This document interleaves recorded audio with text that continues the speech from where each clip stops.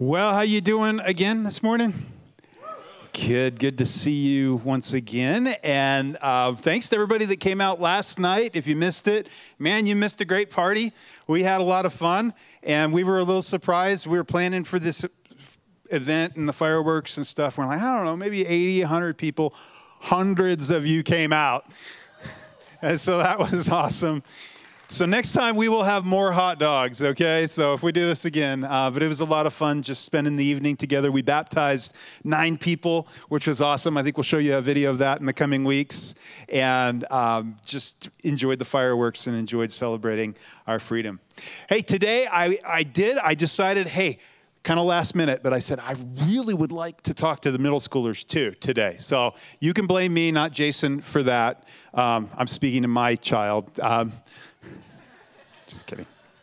And I'll see if I can trick any of them or bribe them. If any of you want to come up to the front row, because that's where the really smart people sit, and I know you're really smart. So any of you middle schoolers want to come to the front row, you have a better view, and I won't pick on you, and I'll give you a free cookie afterwards. It worked. See, last time Jason said you need to offer them like a king-size candy bar because they all get cookies for free. Shh. All right.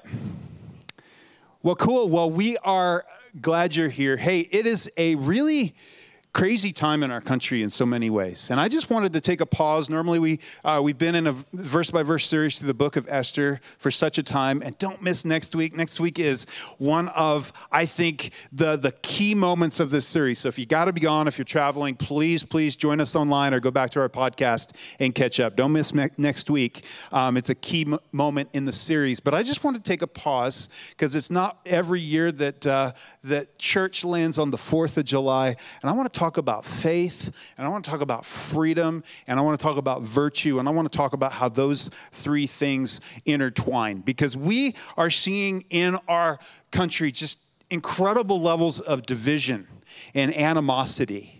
And I know we don't always feel that here in Grand Junction because we kind of live in a bubble compared to a lot of the rest of the world. But unless you have your head in the sand, you know there's incredible division and incredible tension all over our nation over the last year. And I believe that there actually is a spiritual enemy, Satan, whose goal it is, like Jesus said, to kill and steal and destroy. And so let me just ask you, if that's true, and if you're here and you're a follower of Jesus and you believe the Bible, you'd say that's true. Do you not think that the enemy would have a large target to create division and animosity in the largest, freest, most influential nation in the modern world? I think he would. And so I want to talk about some of these things and some of these things that the people who started our country understood and some of the reasons why they started our country. And so today we're going to do something a little different. Sometimes we tug on your heartstrings. Hopefully this will in some ways. But this is going to be part history lesson. Can I hear a yay? Kids, those of you that are out of school, you're like, let's go back for a morning. So this is going to be part history lesson and part sermon. But what I need you to do today, we're going to, it says in the Bible, love God with all your heart, your soul, your mind, and your strength. And today we're going to love God with our mind as we dig into some of these concepts and some of these people that had such a huge role to play in our nation. And so I want to tell you, put your thinking caps on. I know you were watching fireworks last night and up late, some of you. Put your thinking caps on because we're going to move through a lot of stuff here, okay? Deal? Deal, front row? They're just quiet. They're like, I don't know. You tricked us with the cookie. We're not admitting anything anymore. All right, hey, how many of you know what today is? 4th of July, right? And what we celebrate, what we're commemorating on the 4th of July is the day that our Declaration of Independence was signed. And there's these famous, powerful words that have reverberated down through history. They go like this: we hold these truths to be self-evident that all men, and when it says men, it means all humankind, all men are created equal, that they are endowed by their Creator with unalienable rights, that among these are life, liberty, and the pursuit of happiness. That to secure these rights, governance are instituted among men, deriving their just powers from the consent of the governed. And so, as our founders started this country and the Revolutionary War around this time would go on, we had a 13 different colonies, right? From the British. We were part of the British Empire, but there was no representation. There was oppression. And so our founders, as they began to look at different governments all around the world, they said they believed in freedom, but they understood some things about freedom. You can't just have no government. No government is anarchy. And you know who always wins in anarchy? Whoever is most powerful, right? Whoever's the strongest. You go throughout history. That's the course of history. And so they understood you need some government. You need government, but not too much government, because too much government can cause this oppression all the way around as well. And so they penned these famous words that humankind has inalienable rights, which at this time in history, for a nation to put this in their founding document was amazing. Humankind has inalienable rights, and they said it's self-evident. Well, throughout most of history, that wasn't self-evident. Most of history, through ancient histories, you go back thousands of years, the weak or the powerful preyed on the weak. If you could take advantage of other people, you would. If you could enslave other people, you would. That was the course of humanity. And this was an idea. These ideas that they got didn't just come out of nowhere. When you go back and you look at all the quotes from the early founding fathers, the volume of quotes come from the scriptures. These guys understood the truth in Scripture. Remember when we preached through the book of Exodus, and it was all about, it begins with the big story of God freeing his people from slavery. They understood this. In fact, it was an idea that was deeply rooted in Scripture. This idea that all people are created equal and have unalienable rights. Where did they get it? Well, partly from the Apostle Paul. In Galatians, here's what he said. In Christ Jesus, you are all children of God through faith. For all of you were baptized into Christ, or all of you who were baptized into Christ, have clothed yourself with Christ. There is neither Jew nor Gentile, slave nor free, nor there is male nor female, for you are all one in Christ Jesus. These are like mind-blowing words in the first century when these are written. In this time in ancient Rome, where children were thought of as property, women weren't thought of much better. This idea that there's a bigger ethic that goes beyond the might of the emperor, that there's something that goes, a higher law, that you can identify with Jesus, trust in Jesus, follow Jesus, and there's something about being part of the family of God that supersedes all of this and breaks down all racial and all these class system dividing walls. It's a powerful thought. But these are the things that the people who started this nation were reading when they came up with this idea of America. And we don't realize how unique America was, because the ideas of freedom that we experience, the fact we can come together and worship here freely today, this is when you go back through history, we're so used to it. We don't understand how rare this was and how many of the ideas of America now have been exported all over the world, to the fact that we don't even, see America as anything special. But at the time of our founding, wow, this nation has been an inspiration to so many peoples around the world when it comes to freedom. Now, so on July 4th, the founders signed the Declaration of Independence. And just a few days later, on the 8th, they carried this declaration outside in Philadelphia. How many of you have visited the Liberty Bell? Just a few of us. I remember visiting it as a kid. It was pretty cool. But they brought the declaration out, and they read it to the crowd that was assembled. And then they rang the Liberty Bell. Do you know why the Liberty Bell is called the Liberty Bell? I'll tell you why. It's because of a quote from Leviticus. It's on the Liberty Bell. Leviticus 25:10. It says, proclaim liberty throughout the land to all inheritance of thereof. Liberty throughout the land. See, so it was the truth found in Scripture that inspired the people who would go on to work against slavery, and inspired the people who wrote the Declaration of Independence. In fact, here's what the great leader of the civil rights movement, Martin Luther King Jr., would say about these founding documents.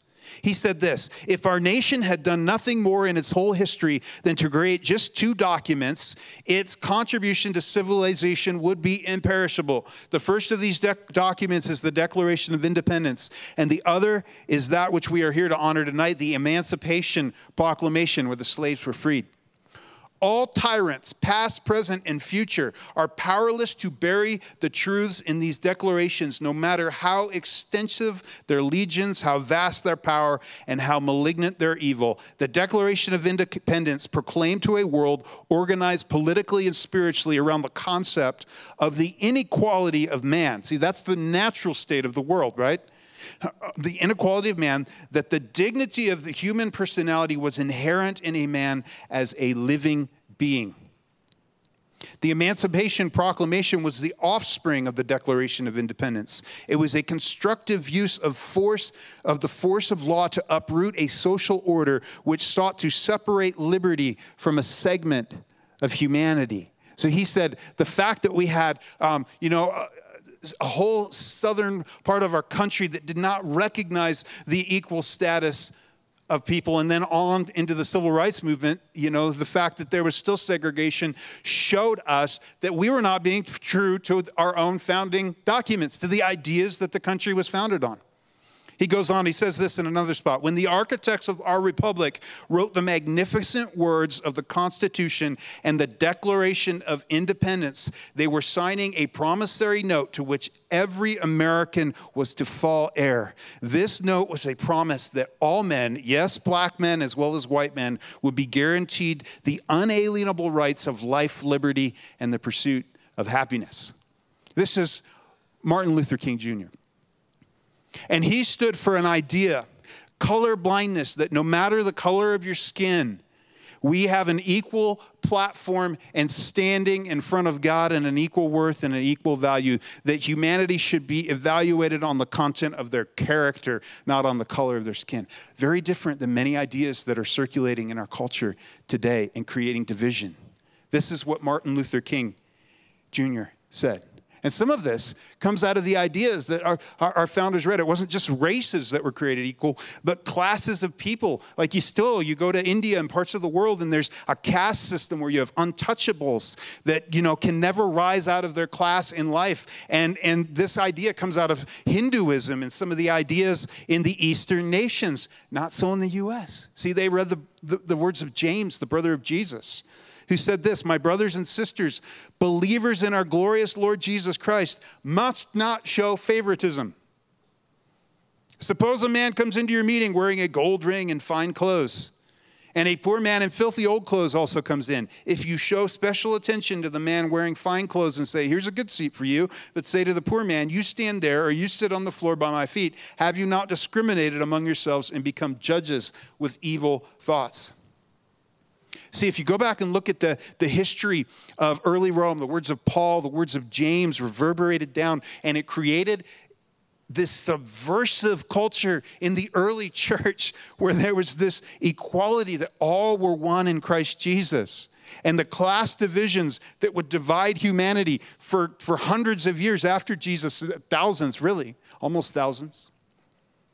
These class divisions that would come. These ideas were counter to Scripture, and our founders understood that. Do you know when our founders, so you hear so many different things about the founding of our nation today. How many of you know who a guy named John Winthrop is? Front row? No? Okay, you're going to learn. Front row here? You guys always know. You have all the answers. Okay, John Winthrop. John Winthrop was amazing. He was the founder of the Massachusetts colony. He was one of the Pilgrims, one of the very first forefathers of our country. And here's how he saw. You see, when the forefathers, there were some that came to the southern colonies and they came for financial purposes, but then there was a whole group of people, the Pilgrims, we celebrate them every Thanksgiving, that came and founded colonies for this express purpose of being free to worship. Because the English kings were dictating at the time how you would worship, the exact things you would do. It was all political. It was a mess. And they didn't have freedom to worship God in the way they believed that God said they needed to worship him in Scripture. And so as they came to form this new colony and really start a new nation here on this continent, here's what John Winthrop, one of the leaders of the first Pilgrim colony, here's how he saw their mission. He says, "Thus stands the cause between God and us. We are entered into covenant with him for this work. We have taken out a commission." They saw the thing they were doing as they formed this new country as something that was a covenant with God. Follow the counsel of Micah, to do justly, to love mercy, to walk humbly with our God. For this end we must be knit together in this work as one man. So he's talking about how the community would work and how they would have to care for each other in order to found this new nation. "For we must consider that we shall be as a city set upon a hill." He quotes the words of Jesus. "The eyes of all people are upon us, so that if we shall deal falsely with our God in this work we have undertaken, and so cause him to withdraw his present help from us, we shall be made a story and a byword throughout the world."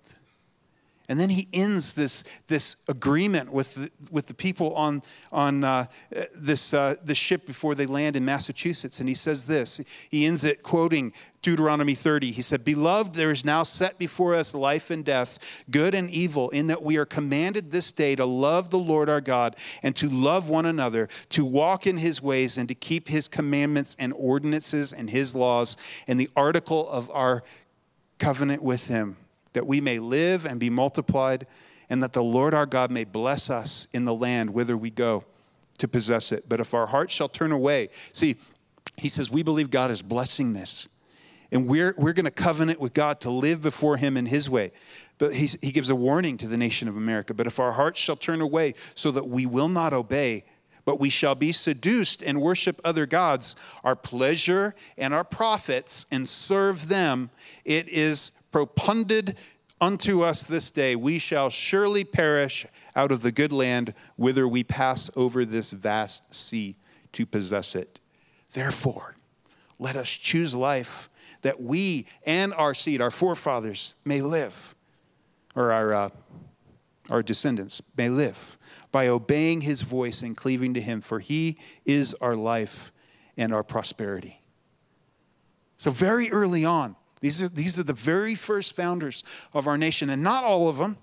Some were here for financial purposes, but a lot of them came for the express purpose of living a life, a pure life before God, having the freedom to worship God in the way that they believed God was laying on their hearts, which they could not do. They were persecuted. They could not do that back in Europe at the time. And so they saw this mission as they sailed across, almost as a covenant with God, that God, we're going to live for you. And they understood that if our nation turns its back on you, we can't expect you to continue to bless us. That was our founders. That's what they thought about this country, the very early founders. Now, this was about, when was that? 1630, I believe. This is about 1630, but later, a little over 100 years later, something had happened in the U.S. Many hearts had sort of drifted away from God. And then God began doing this thing. He began stirring revival in the hearts of his people. And he raised up a bunch of really strong preachers. There was one of them that was named George Whitefield. And he was a famous preacher in something that's become known as the Great Awakening, which led up to 1776. It was about in the 30 years that were before that. And George Whitefield, he is a cool-looking dude, isn't he? See, here's what you got to understand, middle schoolers in the room. Like your parents, I know they're not that cool, but we were cool when we were your age. And dude up here, he was cool too, with his little wig all puffed and powdered. I mean, we see these guys, we're like, oh, old dead guy. Who would dress like that, right? But I'm telling you, these guys were quite stylish in their time. So just keep that in mind before you mock them. Just like before you mock those glasses your mom wore in those pictures, right? I grew up looking at pictures of my mom from the 60s and like bell bottoms and stuff. And then that all came back in like 20 years later, you know. And now, I don't know, the 90s are back in. So like the high-waisted, my wife tells me, because I don't know these things, right? I'm just like clueless, but she's like, the jeans and everything is back in. So that's cool. I should have kept some of my 90s clothes. I don't think I could fit in them today. So, all right. But anyway, George Whitefield came along. And see, in the years following the Pilgrims, many in the country had lost touch with their faith. And so what happened before, and what really, as historians look back, one of the things that paved the way for the United States to break off into its own nation was the Great Awakening. And so George Whitefield, this guy was amazing. As you read the stories, Benjamin Franklin said he was such a good preacher that he would raise money for orphanages and stuff, as well as preaching the gospel. And Benjamin Franklin, as he was talking about this guy, he's like, I emptied my pockets out. I wasn't going to give anything, or he had a little bit of money in there. And he said, but he said he determined ahead of time he wouldn't give anything. And as he was listening to Whitefield, he's like, okay, I'll give a couple pennies. And before he knew it, he was emptying everything he had to give. But Whitefield would preach to 15 to 25,000 people at a time. No sound system, no microphones. I mean, think about that. It was amazing. In fact, that's one of the things Franklin talks about is he did a science experiment to see how far back he could hear this guy. And he's like, wow, it's amazing. There must have been 20,000 people out there. But over and over, this guy preached more. He preached something like 18,000 sermons over 30 years. Nobody's come close to that since. This guy was amazing. God used him in profound ways. And like I said, he's old here because he wasn't famous till he was, he was famous actually, but they didn't make a painting of him till he was older. He started preaching at 21, guys. When he was 20, in his early 20s, he came over from England on a ship. Thousands of people. He was the first celebrity. There would never be something so culturally impactful in the U.S. again until the Beatles and Elvis. And those of you who are, a little older in the room might remember them. And so this was amazing. But what made his message so powerful, he would go and he would preach to coal miners. He would preach outdoors.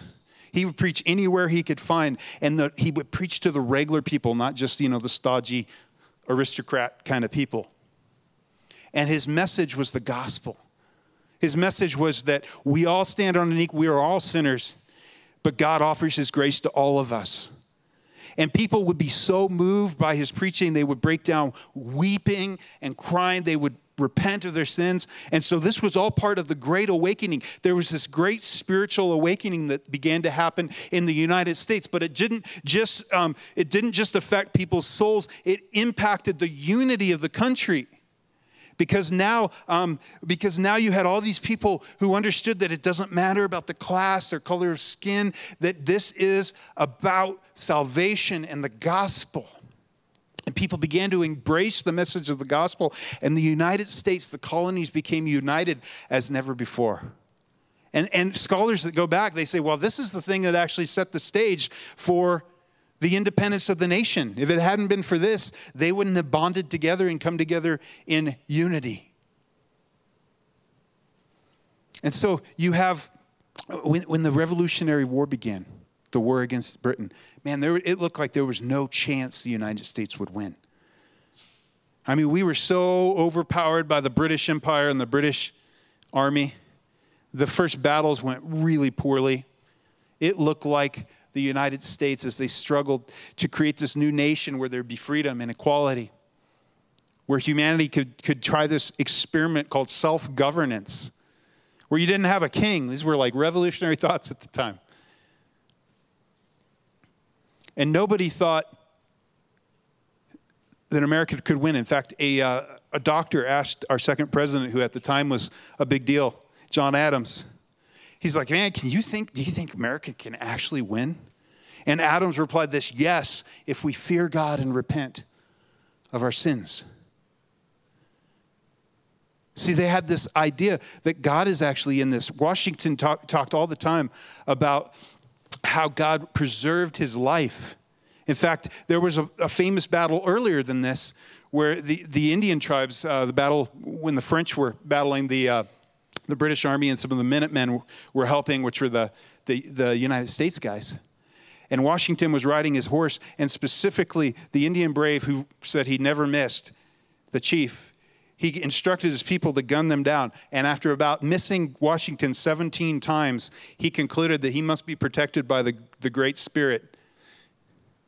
And he told them to stop fighting. And Washington went back and said, the only reason I'm alive is because of God. He saw God specifically in that. And so as the founders founded this nation, they saw the hand of God in it, the blessing of God, just like the Pilgrims did. Listen to George Washington's inaugural address. This is in New York, actually on Manhattan, on the very first day when they chose Washington as the first president. Here's what he says. Here's his own words. It would be peculiarly, improper, that's a hard word, to omit in this first official act my fervent supplications to that almighty being who rules over the universe, who presides in the councils of nations, and whose providential aids can supply every human defect. And he goes on, right? What is he saying? It would be, if I miss acknowledging God in this first address I give, he said, I would be remiss, right? He says, in tendering this homage, this prayer or recognition to the great author of every public and private good, I assure myself that it expresses your sentiments, the sentiments of the leaders of the country, not less than my own, nor those of my fellow citizens at large. In other words, this is the way that everybody's thinking at this time, that we're all acknowledging God, or most, the majority. No people can be bound to acknowledge and adore the invisible hand which conducts the affairs of men more than the people of the United States. He saw God's hand in a powerful way. There exists in the economy and the course of nature an indissoluble union between virtue and happiness, between duty and advantage. Listen to his warning to the nation of America. Since we ought be no less persuaded that the propitious smiles, I love this phrase, of heaven, God's favor, can never be expected on a nation that disregards the eternal rules of order and right, which heaven itself has ordained. And that since the preservation of the sacred fire of liberty and the destiny of the Republican model of government. What form of government do we have from the front row? A republic. Yes. Are justly considered as deeply, perhaps as finally staked on the experiment entrusted to the hands of the American people. See, here's something, and this is a big concept, and I want to teach you something that has been made popular by a modern day scholar. His name is Os Guinness. And here's what he understood. Here's how he described, when you look at the majority, not all, but the majority of the people that founded this nation. Here's how they thought of the interplay between these things. He calls it the golden triangle of freedom, and it goes like this. And I didn't draw a triangle. But if you imagine a triangle, and they're all dependent on each other. He says freedom requires virtue. Virtue requires faith. And faith requires freedom. And then these things all sort of circle around together and continue to create these things. This is interesting because right after the Constitution was ratified by the founders, Benjamin Franklin, 81 years old, the oldest guy, he came out. And when somebody, this lady, we're told in history, looks at him and goes, what do we have? We have a republic? We have a monarchy? What kind of form of government did you guys give us? And he looks at her and he says, a republic, madam, if you can keep it. See, they understood something about freedom, that freedom is not the natural state of humanity, that the natural state of history is for governments, for the strong to abuse the weak, for governments to descend into tyranny. And so they understood this is a fragile experiment and it depends on the hearts of the people involved whether this will fly or not. In fact, Franklin said this. He says, only a virtuous people are capable of freedom. This is the first part. Freedom requires virtue.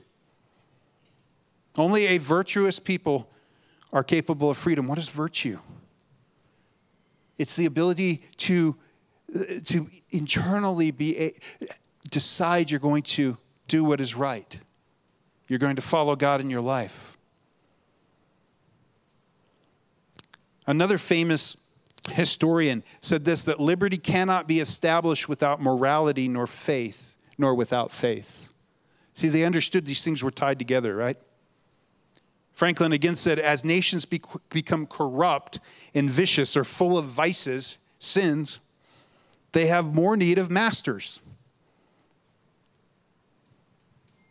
In other words, he's saying freedom requires virtue. Like for freedom to last, it requires a people who self-regulate themselves. Sounds a lot like Colossians 3. It says this, here there is no Jew or Gentile or Jew, circumcised or uncircumcised, barbarian, Scythian, slave or free, but Christ is all and in all.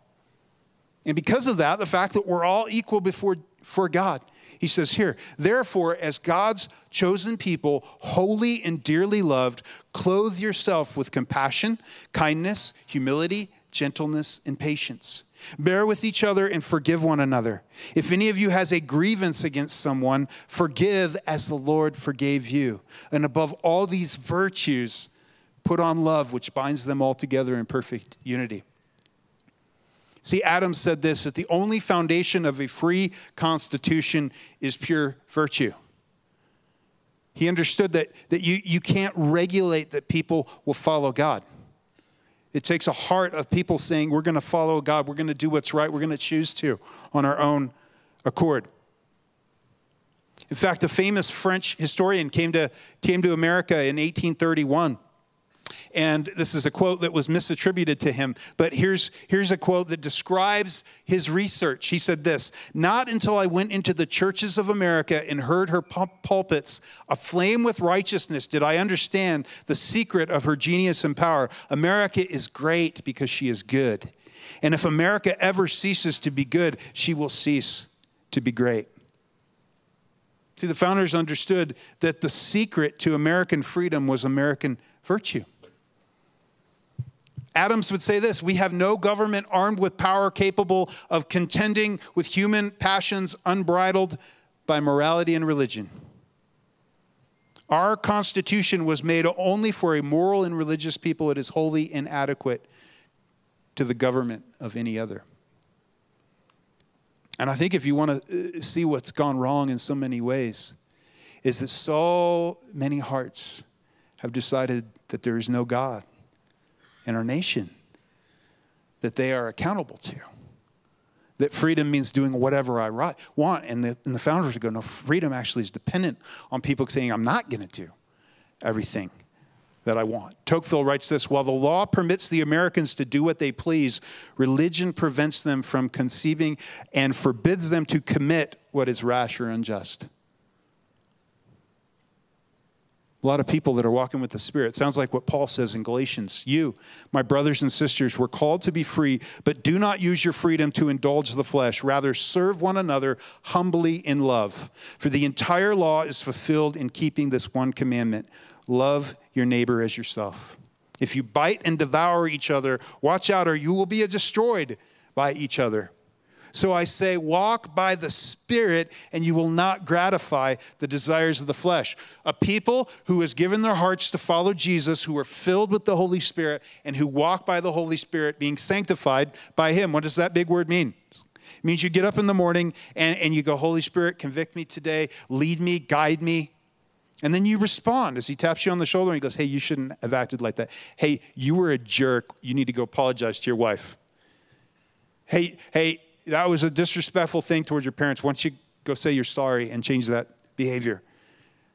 When that comes from within, internally, that's called walking by the Spirit. And it's a process. It's not just some magic thing that happens overnight when you accept Jesus. All of a sudden, sometimes God radically saves people and frees them from an addiction or frees them from an area of life. And that happens. That's many people's story, but many people's story also is, man, I struggled with this thing for years, and I just kept repenting, and I kept turning back to God, and finally God delivered me and freed. There's a cooperation in walking with the Spirit that you have to decide. I am going to say yes to the Holy Spirit, which means saying yes to what's written in Scripture, and I'm going to choose to walk the way that He says. It's called sanctification, big theological word, right? He says this, so I say, walk by the Spirit, you will not gratify the desires of the flesh. The acts of the flesh are obvious: sexual immorality, impurity and debauchery, idolatry and witchcraft, hatred, discord, jealousy, fits of rage, selfish ambition, dissensions, factions, and envy, drunkenness, orgies, and the like. I warn you, as I did before, that those who live like this will not inherit the kingdom of God. Verse 22. But the fruit of the Spirit is love, joy, peace, forbearance, kindness, goodness, faithfulness, gentleness, and self-control. Against such things there is no law. And see, what the founders understood is that for a people whose hearts were prepared by the Great Awakening and who had embraced Jesus as their Lord and Savior, and their lives began changing. Franklin saw this, like Whitefield. Franklin, we don't believe, was a devout follower of Jesus, but man, he was really for Whitefield, the preacher. And he saw as these coal miners and all these roughnecks started accepting Jesus, their lives started changing. Their lives were transformed. And so he actually promoted the work of Whitefield because of that. They understood that a country that would be free is dependent on a people who will walk by the Spirit and regulate, self-govern themselves, right? If you want to be a good leader, the first thing you have to do is lead yourself. He understood that. In fact, George Washington said this. He said, let us with caution indulge the supposition that morality can be maintained without religion. Let's not think that, without faith, we're just going to have a bunch of really good people out there. Whatever may be conceded to the influence of refined education on minds, reason, and experience both forbid us to expect that national morality can prevail in the exclusion of religious principles. Even Jefferson, who many people think is a deist, he held actually positions very pro-faith. He wrote this in 1785. Can the liberties of a nation thought to be secure when we have removed their only firm basis, a conviction in the minds of people that those liberties are a gift from God? I tremble for my country when I reflect that God is just and his justness cannot sleep forever. In other words, on the 4th of July, let me just put it this way. The most patriotic thing you can do is to follow God with all your heart and live your life that way, to walk with the Holy Spirit. So faith, freedom requires virtue.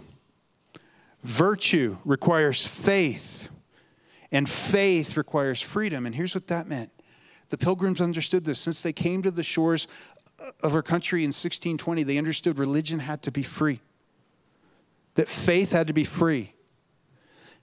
And see, none of you are here now. Maybe you're here because, somebody cute promised you lunch afterwards, said they go watch the fireworks with you. I don't know. Said they'll buy you lunch. Your mom drug you here. Okay.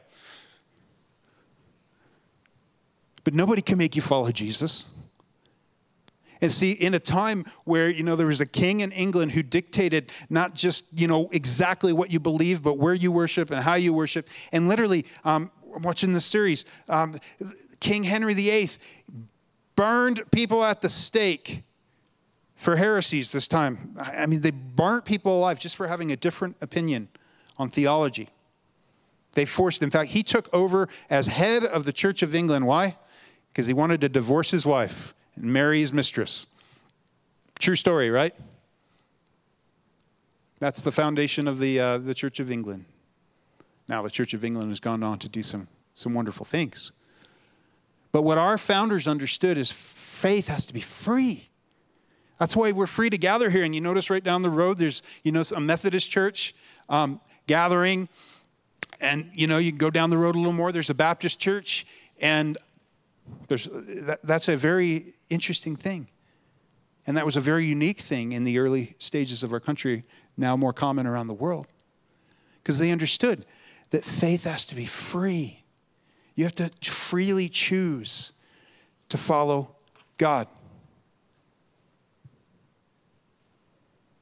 And so, all of this, the Great Awakening, these hearts of people in America following God, it led to the foundation of our nation. Now, here's what I know about our nation. We have plenty of things. How many of you, there's a movie called The Good, the Bad, and the Ugly? I think I saw it like once when I was a kid. All I remember is my friend and I used to like whistle the tune. And when we were in middle school, we had this youth camp thing, and we would hike up Serpent's Trail on the monument every morning for this like youth camp training. And we would whistle. And I don't know why we did this. We were in middle school, but we pretend we were cracking the whips and driving the mules up the trail. We were in middle school. You were smarter than us, so. But we have the good, the bad, and the ugly, and that is true in our nation as well, right? And so here's what you have, and here's the interesting thing. It is, I think, out of a reaction many times to the fact that the country talked about all the positive things and, patriotism around the 4th and all that, and that's wonderful stuff, but brushed aside some of the bad and the ugly, the pendulum has swung. And in many places of the nation right now, even to say you're a patriot, I mean, it's kind of a crazy time we're living in, right? When Olympic athletes won't even like face the flag. You see football teams. I mean, there's all this tension around all this. And if you ask them, they'd say, we're standing up against injustice. And so part of the country's angry about this, part of the country's angry about that, lots of division, right? But it's true, as a nation, we need to embrace the fact that there's good, there's bad, and there's ugly, right? And some of the bad and the ugly, obviously, was slavery in our nation. The scripture says the love of money is the root of all kinds of evil. And I want to guarantee you want to find out what the root of so many evils is, whether it was tobacco companies, after they knew the science didn't show it, saying, it's healthy, right? Follow the money. Follow the money. Who's benefiting? Where does the money come from? The love of money is a root of all kinds of evils. And slavery in America was one of those. And you have the African slaves being forced into subjugated labor in the southern colonies. And that was ugly. It was an ugly mark on our country. It went on even after the freeing of the slaves. There was in our nation racial prejudice and segregation. There was the KKK, all these things. Jim Crow. Awful things that run counter to Scripture, that sometimes people who claim to follow Jesus twisted Scripture to support. You have things like that weren't talked about much in history until recently. Things like the Tulsa, Oklahoma massacre, when blocks of homes for people of color were destroyed. Many people were killed.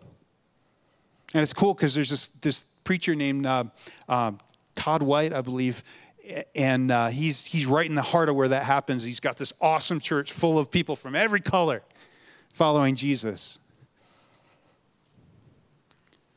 bringing unity again. But that's the bad, that's the ugly, and we've heard a lot about that recently in our country. But there's a ton of good as well. See, because what you hear of in much history today focuses on what was happening in a few of the black colonies.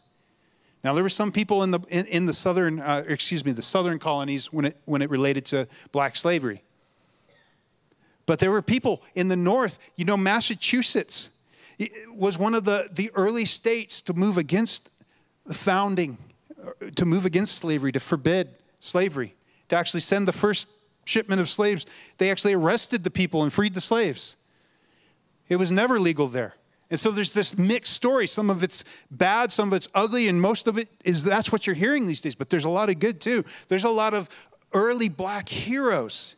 The Reverend Harry Hoosier. Anybody heard of the Hoosier State? Indiana. Named after a great awakening preacher. Again, young guy, went out, powerful preacher, led many people to Jesus. The Hoosier State. Mascot named after him. How about Reverend Lemuel Haynes? He served, this is in the time of our founding. He served white congregations as their pastor for 30 years, mixed race congregations. Why don't you hear about this stuff in history? You've got guys like James Armistead, a great spy during the Revolutionary War that worked on behalf of the country and helped us win the Revolutionary War. Amazing hero of history. In fact, there was a whole history book that was written in the 1850s. It was published called Colored Patriots of the American Revolution, all about black heroes. But you don't hear about that so much. You don't hear about the racial reconciliation that was going on in the North, even as some of the colonies in the South, motivated by the love of money, hung on to slavery, worked for slavery, right? You know, the majority of the founders of this nation were against slavery. You hear about ones that weren't. Yes, that's true as well. But the majority were by a pretty wide margin. The early American Christians were at the forefront of freedom when it comes to slavery. Do you know the earliest anti-slavery society in the world was founded in the U.S. by Quakers? Benjamin Franklin would later become their president. The state of Vermont was the first state in the world to ban slavery in the year 1777. And even though their home state was pro-slavery, both Washington and Jefferson were fundamentally opposed to slavery. But they're slave owners. Yeah, go back and read the history. It was complicated. And see, that's the thing when it comes to history. There's a lot of complicated things. There was good, there was bad, and there was ugly. But in so much of the cultural dialogue today, what you're hearing is the bad and the ugly. And it's just a fraction of the picture. You know, Jefferson signed one of the earliest bills banning the slave trade. It would take 60 years and a bloody war in which 623,000 lives were lost to end slavery. In fact, Abraham Lincoln, the great emancipator, who's crazy, in this last year, the statue was torn down. What? How does that make sense? Lincoln, he saw slavery and the Civil War as a judgment from God. He called a national day of prayer and fasting, which coincidentally, in the days directly following that National Day of Prayer and Fasting was when the Civil War turned. America would look wildly different had it gone another way. See, in the history of the 19th and 20th century, as many nations of the world were working to end slavery, racism, and oppression, out of 124 nations at the time, I believe, the U.S. was the fourth nation in the world to completely ban slavery. You know, the last nation wasn't until 1981. But still, there's millions of people, 40 million people estimated around the world to be in some form of slavery through trafficking, indentured service. Still happening lots of places around the world. There's some wonderful organizations that are working against it. One of them, Outpour Movement, our friends, the Words Outpour Movement, is working against that kind of trafficking on the border of Thailand and Myanmar, right? There's something called the 1619 Project. Again, I want to talk about focusing on only the bad and the ugly. The 1619 Project that is really tied in, and I'm going to post by this afternoon, let's say 2 o'clock. You can go to our website, lifegj.org/resources. And I'm going to post a link there to a fantastic talk that, especially if you're in college or high school right now, you really need to listen to understand. When you hear this term, critical race theory, what does that mean? What does it mean? What are the roots and foundations? There's a great talk by a guy. He's not even a politically conservative, but he really gives you a deep dive into what this means and why so many people from all kinds of different political affiliations are coming together to say this is divisive and has no place in America. But the idea behind this is the 1619 Project. It challenges us to reframe U.S. history by marking the year when the first enslaved Africans arrived on Virginia soil as our nation's foundational date. And so it's an effort to go back and say, actually, this nation was founded on principles of slavery. It was all about oppression. That was the whole foundation. Why do you think statues all over this nation over the last year have been toppling? It's this idea that it was all oppression. And see, it's a classic example of only looking at the bad and the ugly while ignoring a ton of good. A ton of good. You see, and here's what our founders understood. Here's the truth of the gospel. Here's what Martin Luther King Jr. understood. That the gospel is the message that is the foundation of freedom. That you and I stand on an equal platform, that all have sinned and fall short of the glory of God. And we stand on an equal platform before God as sinners in need of his grace. But the beauty is we have his forgiveness. And we can turn around and move towards him. And that gospel message, when we embrace that, that brings unity. It brings unity in our nation. And so as a Christian, as you celebrate today, and hopefully you're feeling feelings of patriotism, it's a good thing to love your country. We have a lot in our country to be proud of. A lot that we can celebrate. Freedom. But we also have a nation that's really largely turning away from God and abandoning his principles. And so as Christians, how do you deal with that? Well, I think the first thing to remember is this. Paul would say, our citizenship is in heaven, and we eagerly await a Savior from there, the Lord Jesus Christ. You know, throughout the scriptures, you see that we're called to work for the blessing of the nation we're in. You see that, the people of Israel, even in exile in Babylon. Because what? Because if they prosper, you're going to prosper. Pray for them. Work for the blessing of the nation you're in. But understand, you have a deeper allegiance. Seek first his kingdom. Your first and primary allegiance is to the kingdom of God. If you're a follower of Jesus, your citizenship is in heaven. So no matter what happens in this country, now I think you should love it, and I think you should work hard to preserve its freedom and liberty. And the number one way you can do that is personally walking with the Holy Spirit, dealing with your stuff. He says, if my people who are called by my name will humble themselves and repent and pray, turn from their wicked ways, then I'll hear from heaven, heal their land. I think if every person in every church in America began to say, Holy Spirit, wow, I think my life is way off course. I want to repent. I want to turn to you. I want to walk with you, man. I think it would transform our nation if we began to pray. We work for the blessing of the nation we're in. Pray for the nation. But remember, your citizenship is in heaven. I'm going to invite the band up. We're going to close with a song.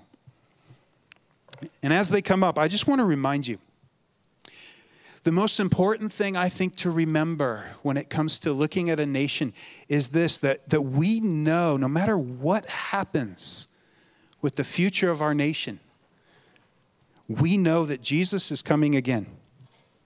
And that's where our hope is found. Revelation 21:1, it says this, then I saw a new heaven and a new earth, for the first heaven and earth had passed away, and there was no longer any sea. And I saw the holy city, the new Jerusalem, coming down out of the heaven from God, prepared as a bride, beautifully dressed for a husband. And I heard a loud voice from the throne saying, look, God's dwelling place is now among the people, and he will dwell with them. They will be his people, and God himself will be with them and be their God, and he will wipe every tear from their eyes. There will be no more death or mourning or crying or pain, for the old order of things has passed away. He who is seated on the throne said, I am making everything new.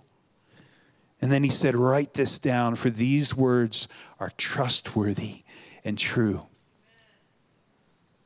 Would you stand?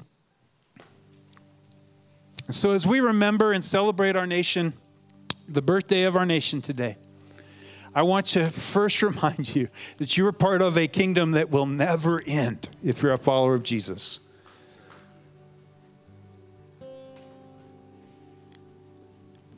And so hold that in your heart. Let's celebrate that. And let's work for the good of the nation we live in. Let's embrace the truth, the good, the bad, and the ugly. Let's remember personally to walk with his Spirit, to allow him to sanctify and change us, because that's where it starts, with you and me. Our lives following Jesus. And let's celebrate the fact that he's coming again, and no matter how dark it gets in this world, he proved when he died and rose again He proved it, and he's coming again. And you can embrace what he did for you here today. Put your hope in him, not in a nation. It's great to enjoy the freedom of a nation, but put your hope in him. Put your trust in him.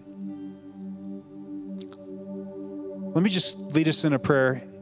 And I want to give you the opportunity to respond. Maybe it's somebody in the crowd here. Maybe it's somebody joining us online. That you've never taken that moment to embrace what Jesus did for you for the first time. You can pray a simple prayer like this right after me. Lord Jesus, I know I've sinned. I believe you're the Son of God, that you died and rose again. I want to follow you with my life. I put my faith and trust fully in you. Forgive me of my sin. I want to live my life for you. Fill me with your Holy Spirit and let me live a life that honors you. If you prayed that, you are part of the family of God. Let's sing this song. Let's celebrate Jesus. I'll come back up and bless you and send you out.